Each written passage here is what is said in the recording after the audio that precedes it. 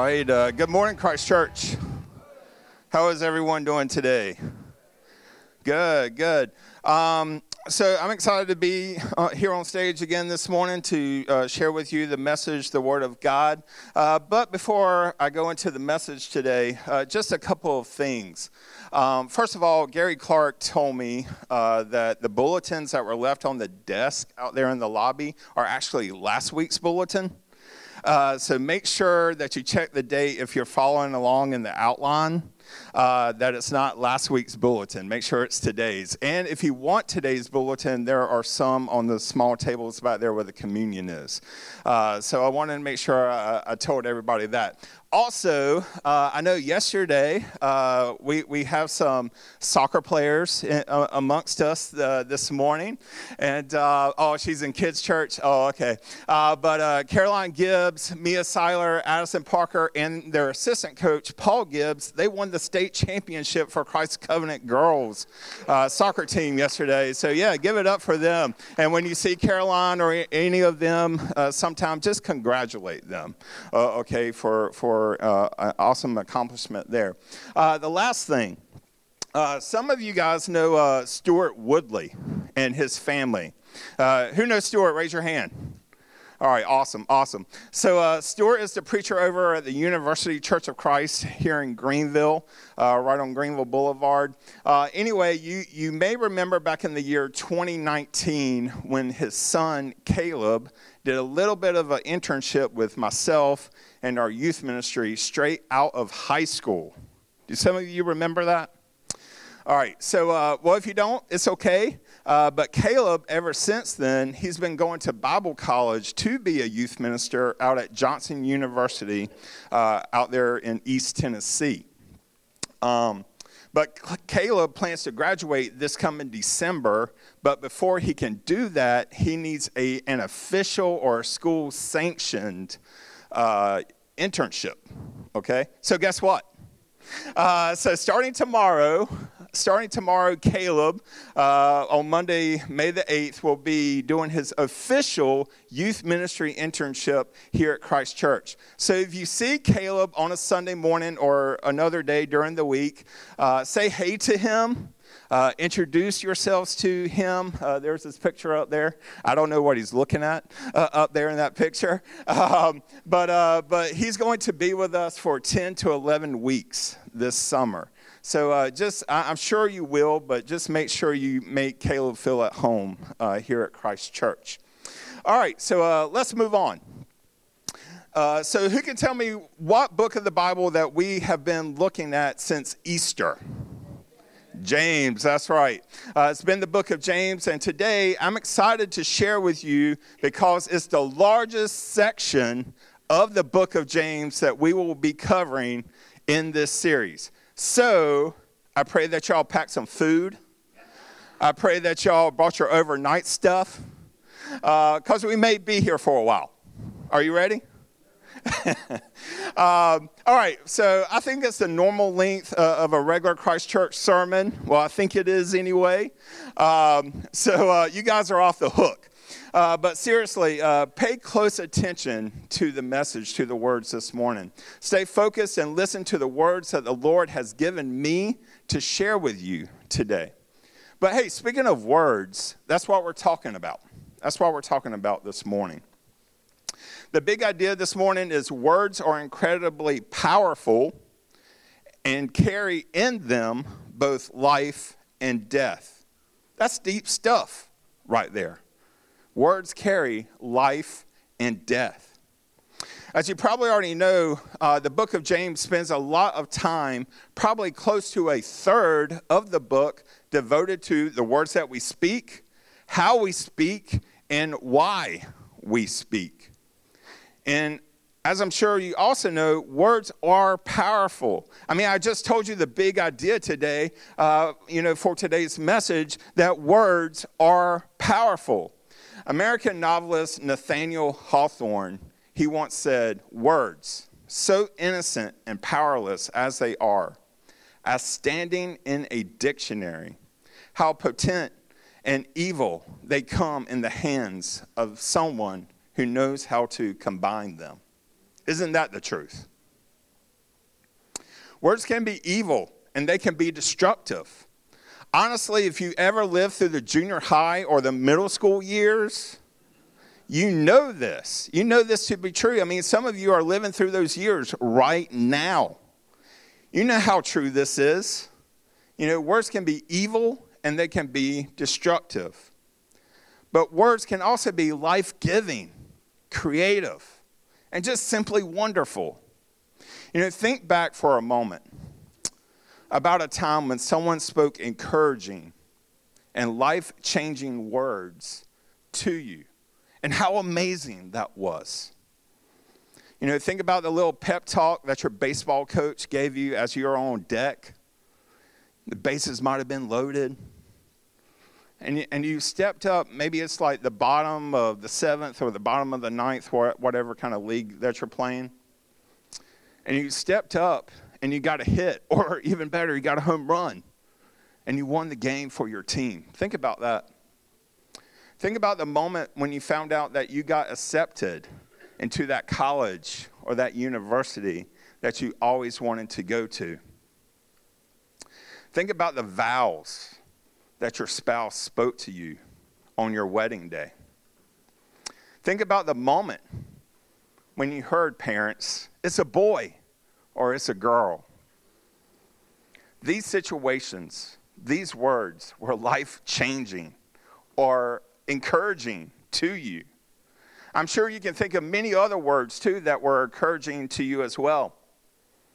Thinking about words today, we know that from the book of Genesis, that God literally spoke the earth, the world, into existence.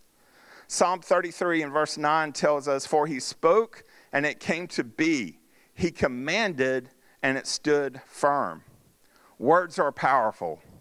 Words have meaning.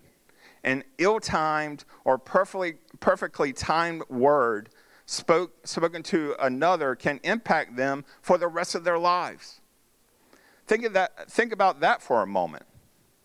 You can change the course or the route of someone's life by simply the way that you speak to them. This might have been some of the reasons behind why James, the first preacher of the church in Jerusalem and the half-brother of Jesus, why he devoted so much time to this very subject. And because this is the largest section of the book of James that we're going to cover in this series, I'm going to tackle the chapters in bigger chunks to see what James has to teach us about two things: speaking and boasting. So today we're going to start by reading James chapter 3 and verses 1 through 5. James chapter 3, verses 1 through 5.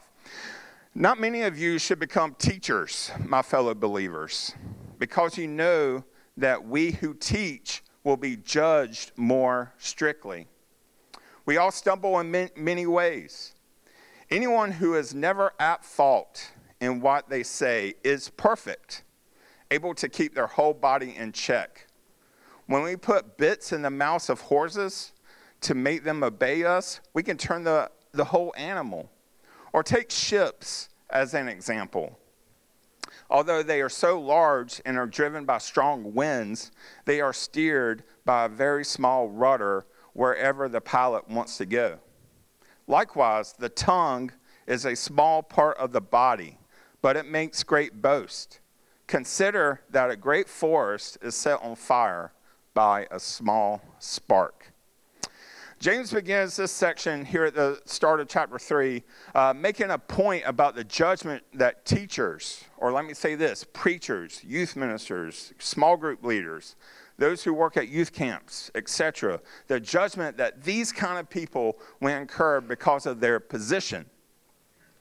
Which wouldn't make a ton of sense if it wasn't connected to the rest of the chapter where we learn just how powerful words are. And of course, words are the primary medium through which teachers teach and preachers preach. Maybe James is trying to acknowledge just how serious this situation is by revealing the weight of the responsibility that he himself, as a preacher of that church in Jerusalem, carried. I don't know. But either way, he immediately moves on in verse 2 saying that we all stumble in many ways. Anyone who is never at fault in what they say, they're perfect. They're able to keep their whole body in check. So in simple terms, if you are able to control your mouth and everything that comes out of it, you can control anything. You have reached the end of the journey, which is perfection. All of us have said things that we wish we could take back or change. Am I right? You know, even though the tongue is such a small part of our bodies, the tongue can have immeasurable impact. James goes on to give 3 practical examples in verses 3 through 5 in what we just read about how something large and powerful is controlled by a comparably tiny or small thing. Hopefully you remember what those 3 things were. First one was a horse's bit. Second was the rudder of a ship, and even a small spark. These things are used to make a point. All of these things are ultimately under the control or will of somebody else. It's a good reminder that we do have a role to play in all of this. We have a responsibility over our words, our tongues, and the choice to use them for profit or destruction in the kingdom of God. And what is the potential for disaster here? Why is this such a big deal? All you have to do is read verse 6 and think about all the ways that the tongue is described in just one verse. We're going to read the entirety of that verse. Then I'm going to go back and reread it, but a little slower. So James 3 and verse 6, this is what it says. The tongue also is a fire, a world of evil among the parts of the body. It corrupts the whole body, sets the whole course of one's life on fire, and is itself set on fire by hell. So, all right, let's go back and read it again. We're going to slow it down a little bit, and let's see how the tongue is described. So the tongue is a fire. It's a world of evil. It's set among the parts of the body. It corrupts the whole body. This one part has the ability to stain and pollute all the other parts of our anatomy. The tongue setting on fire the entire course of one's life. And this is better translated as a circle of life. Which shows the tongue's ability to spread evil beyond just the individual and literally to everything in its sphere of influence. It also is set on fire by hell. The tongue has a unique potential to unleash hell on other people. Man, that's an intimidating list, right? And the point that James is trying to make is getting clearer and clearer by all these words. No human has been able to tame the tongue ever. Say ever. In fact, verses 9 and 10 says this, with the tongue we praise our Lord and Father, and with it we curse human beings who have been made in God's likeness. Out of the same mouth come praise and cursing. My brothers and sisters, this shouldn't be. Think about the time that you're cruising down Fire Tower Road. Maybe you're listening, maybe you're singing to that favorite Christian song or that favorite worship song that you like, and then all of a sudden, a car switches lanes without giving you any notice. Or maybe they pull out right in front of you, and the temptation after that to say something, man, it's there. Or maybe to use a certain finger. I think we all know which finger that we're talking about. You know, it's not this one. But the temptation is there. I'm sure we've all been there. And that's what James is saying here. Out of the same mouth comes praise, but also cursing. When you and I curse others and then sing praises out of the very exact same mouth, it sends the wrong message to other people. But worst of all, it reminds us of our inherent sinful nature. Yes, we are new creations. Yes, we are being sanctified. And yes, God will bring us through trial and suffering all the way to perfection. But our words, they often remind us in very painful ways just how rotten and how awful that we can be to each other. All right, so let's look at and read a very large chunk of James. We're going to be looking at James 3:13 all the way through chapter 4 and verse 10. So here we go. Who is wise and understanding among you? Let them show it by their good life, by deeds done in humility that comes from wisdom. But if you harbor bitter envy and selfish ambition in your hearts, do not boast about it or deny the truth.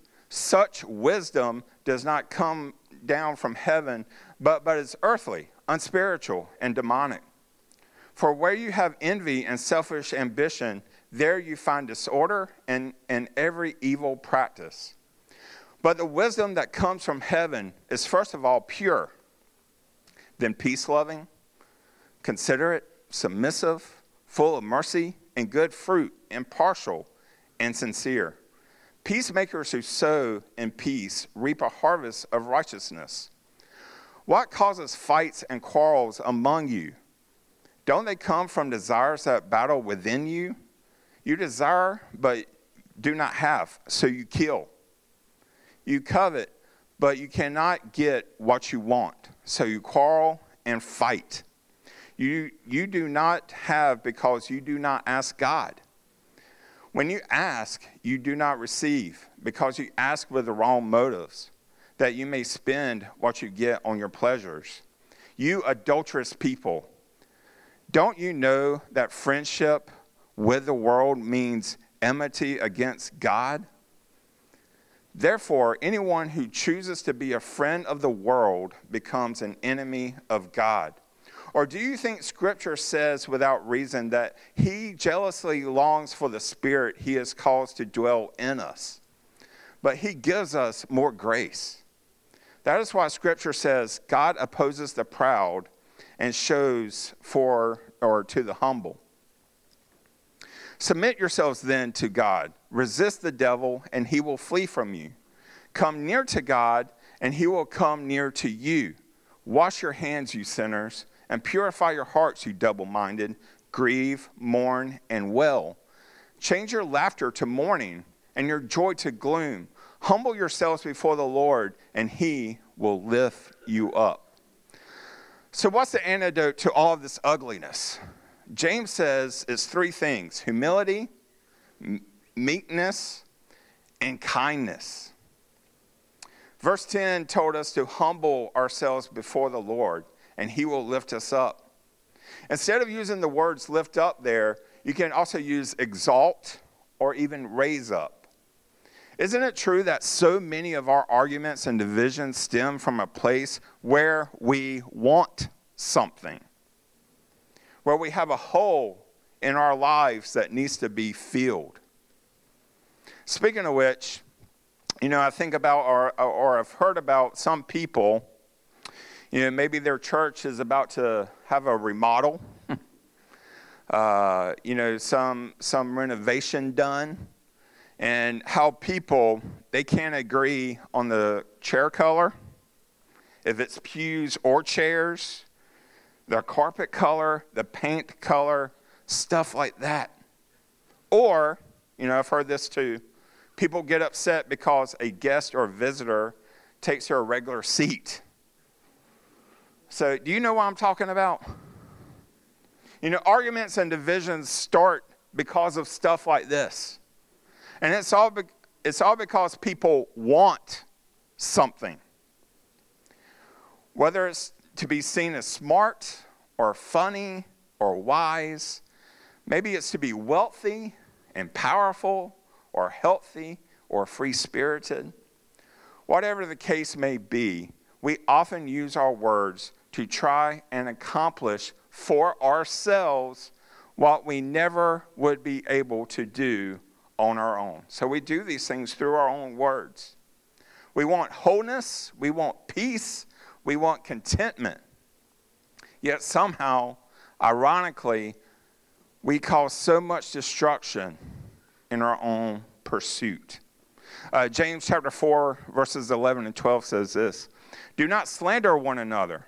There is only one lawgiver and one judge, the one who is able to save and destroy. But you, who are you to judge your neighbor?"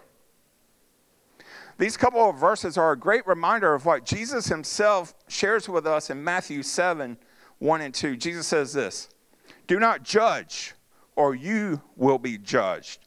For in the same way you judge others, you will be judged, and with the measure you use, it will be measured to you." God is the only true judge of the thoughts, of the motives, of the intentions of others. You know, when we speak evil, revile, or slander on another person, we aren't speaking kingdom life, heavenly life into them. To the very opposite or extreme, we are speaking the language of Satan or the devil himself when we do such things. His native language, the devil's native language, is death, condemnation, shame, slander, and also destruction. And none of us, say none, none of us want to be a part of that, or we should. We shouldn't want to be a part of that. We've got to resist him and resist the temptation to speak like the devil. My friends, we have to run away from the devil and anything that he's all about. You know, sadly, I've gotten caught up in something like this before. You know, I'm guilty of it myself. You know, while this occasion wasn't audible or in words that were spoken out loud, they were on a Facebook post. Someone from our church saw the words and they called me out regarding the words that I used. And you know what? I really appreciate that person calling me out about that. We all need accountability, even ministers. We all need accountability. The words I posted should have never been posted. And I admit that. They should have never been posted. I don't want words that I say out loud or in a Facebook post to be damaging to anybody. You know, I don't want that at all. And from this instance or this occurrence, you know, I learned a lesson. You know, I need to speak life, spiritual life, kingdom life into people. Speak like Jesus always. So I'm preaching to myself. And I want to tell you too, church, weigh your words carefully. Weigh your words carefully. Because with the measure you use, talking about words, it will be measured, like Jesus said, right back at you. James 4 and verses 13 through 17 reads this. Now listen, you who say today or tomorrow we will go to this or that city, spend a year there, carry out business and make money. Why do you not even know what will happen tomorrow? What is your life? You are a mist that appears for a little while and then vanishes. Instead, you ought to say, if it's in the Lord's will, we will live and we will do this or that. As it is, you boast in your arrogant schemes. All such boasting is evil.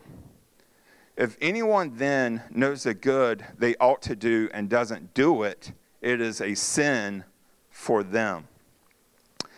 And where do things like boasting come from? How about arrogance? You guessed it, straight out of mouth. Straight out of mouth, specifically our mouths. With all these examples that you have been given today through chapters 3 and 4 of James, it's easy to see why he, talking about James, is so passionate about these things. But the last example brings up something else about our speech that is so important to remember. And it has to do with the power and the supremacy of God. How many of us have spoken pretty carefree about all the things that we're going to do? You just spoken pretty carefree about all the things that you're going to do. All the projects that you're going to complete, so forth and so on, things like that. How many of us have done that before? We often talk as if we have control over the future, as if we can simply speak things into existence, like God himself did. For example, when I get that boat, or when I get that 2,000 square foot deck added to my house overlooking my backyard. First of all, that is a big deck.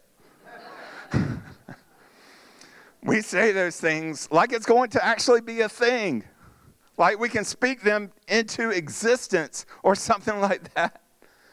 You know, the truth is, like James says, we are just a mist that's here for a little while and poof, it vanishes. From dust we came, and to dust we will return. In light of this reality, what we should be saying is that we will do this and we will do that, or such as this or such as that, if it's in the Lord's will. I realize that it might sound odd to put it like that, even off-putting to others, but maybe doing something like this will keep us in our right place, and it will keep God in his right place. And I hope that you can do this. I hope that you can say it like that. Oh, I want to get a boat, or I'm going to get a new car, or a new house, or whatever the case may be, if it's in the Lord's will. Maybe a little reverence should or could go a long way. A little reverence could go a long way, both in our hearts and in the hearts of those around us too. The truth is, we really don't know what's going to happen tomorrow. And I think we can agree it's somewhat foolish of us to talk about next summer's trip in 2024, that we're going to take this trip to Aruba. Because here's the truth. We don't know. We don't know. But there is somebody that does know, and that somebody is God. God knows. And God is supreme, and God is sovereign. Psalm 121 reminds us that God watches over us from the morning to the evening. Lamentations chapter 3 also says this, that his loving mercy and kindness are fresh every morning. Also, there's other parts of the Bible, God's word, that has lots to say about how we should use our words. It's a very common subject. Here are a few gold nuggets of wisdom for you from one of the chapters in Proverbs, Proverbs chapter 18. Verse 2 reads this, fools find no pleasure in understanding, but delight in airing their own opinions. Verse 4 says, the words of the mouth are deep waters, but the fountain of wisdom is rushing strength, or is a rushing stream. Verse 6 says, the lips of fools bring them strife, and their mouths invite a beating. Verse 7 says, the mouths of fools are their undoing, and their lips are a snare to their very lives. Jumping to verse 20. From the fruit of their mouth, a person's stomach is filled. With the harvest of their lips, they are satisfied. And finally, verse 21 there in chapter 18. Their tongue has the power of life and death, and those who love it will eat its fruit. So as we close this morning, if you haven't already figured it out by now, like verse 21 in Proverbs 18 said, death and life are truly in the power of the tongue. With our mouths we praise God the Father in one setting, and then in another, we curse our neighbor. I think if James were here with us today, he'd say, church, we can do better. We can do better. And the upside for this here in the 21st century is that we have a whole lot of other new mediums where we can practice being humble and kind through the words that we speak. You know, I mentioned this one earlier, Facebook. That's one. That's a big one. And other social media platforms like Instagram, Snapchat, Twitter, you know, all these platforms we can use to try to practice humility and also kindness. We also have mediums like email and review sites like Yelp.